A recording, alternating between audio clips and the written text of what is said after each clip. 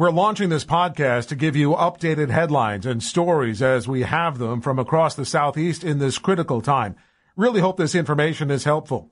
You know, hurricanes are really nothing but anxiety. From the moment they form, somewhere usually off the coast of Africa, as they march across the Atlantic to make landfall over here, there is anxiety as we watch them make their pathway across the Atlantic. There's more anxiety as we worry about our homes and our families. And then there's a lot more anxiety once the storm passes. How did everyone survive? What was damaged? What's done? What do we have to do? How are we going to pay for it?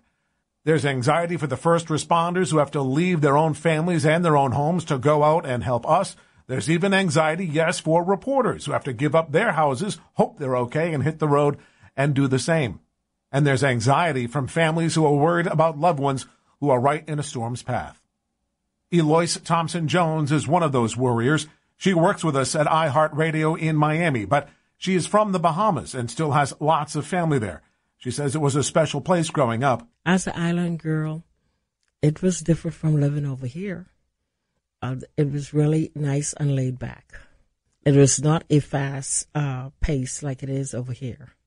It's very innocent, and it was great. So you still have a lot of family on the islands? It's 12 siblings, 7 brothers, and 5 sisters. And they spread out throughout the islands. And the main islands were Nassau, Freeport, and Marsh Harbor, Abaco. So in Marsh Harbor, my nieces and nephews that have families there, during the hurricane, they tried to get off the island, but it was too late. So they had to stay. They find everyone, the Coast Guard find everyone, but 2 of my nephews were lost for a couple of days.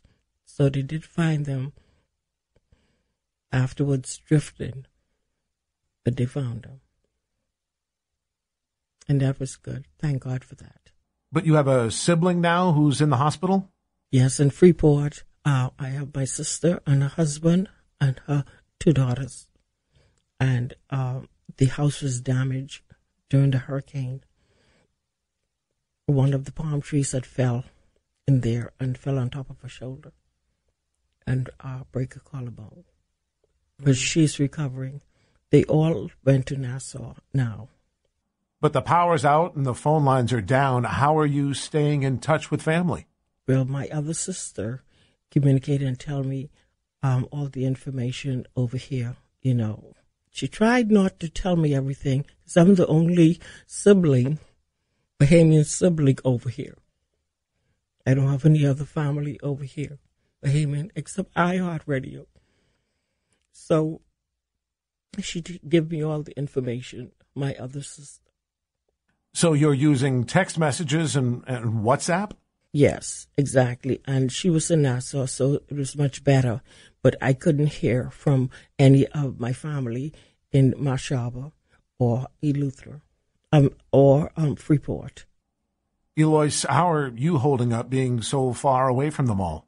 I got tired of looking at TV, given the news, because it's very depressing. And how the hurricane was beaten up on these islands. So it sounds like all of your family members are at least accounted for now? Yes, it is a blessing. And prayers with all the help from the U.S. and my iHeart family helped a lot. So they're safe now. Well, being so far removed from all those relatives, it must feel good at least to see that the country and really the whole world are getting motivated and energized to try to help the Bahamas. It's a place so many of us have gone to vacation to and love, and it must be at least comforting to know that you're seeing the world cares. Well, it makes me feel really good that they are so helpful and loving and caring. You know, and especially coming to work and didn't want to come to work with not knowing what's going on. But after a while, when I come to work and with all the help and all the care that I see around the world, like you say, and especially iHeart, that are helping the Bahamian my family and the Bahamian families so much. I thank them very much. I know the northern Bahamas sort of bore the brunt of all this, but the southern islands of the Bahamas are actually in pretty good shape, and they need tourists to come back and spend money and invest money and keep people employed, get them jobs, and keep the economy going, get it back on its feet. So what do you want people to know about the Bahamas and sort of encourage them to continue booking their vacations if it's allowed? Well, like they always say, it's better in the Bahamas. It's such a beautiful islands, and also the most beautiful blue turquoise water in the world. And nothing, if you ever want to just go on a vacation and to forget about everything else, that's the place to go.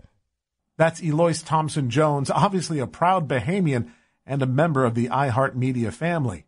And what will be next for the Bahamas? Do we make Bahamas 2.0? Do we rebuild it the way it was, or try to create something entirely different? That's not for Americans to decide, but American dollars will have a big say in that decision. Mike Gunter is a professor at Rollins College and has looked at the future of the Bahamas and what happens with climate change. Out of tragedy can come great opportunity, and we've seen this in history over the last century, where the U.S. has been faced with high obstacles. Whether you're talking about World War II, the Cold War, and organize in ways that meet the challenge and address the problem and connect all the different dots. This is not a conservative liberal issue. Yes, there are reasons to have political debate about what the specific policies should be, but the fact that this is a problem is not a Republican or Democrat or liberal or conservative issue. There's real reasons for, regardless of political persuasion, for you to be concerned about the fact that while no hurricane can be attributed to climate change, the increased intensity of hurricanes can be. Hurricanes are just weather events. You need 30 years of weather data to be able to talk about climate and climate change. But the fact that these hurricanes are more intense today is a direct result of climate change. We'll have a new episode in a few hours. Until then, hang in there and stay safe. I'm Rory O'Neill.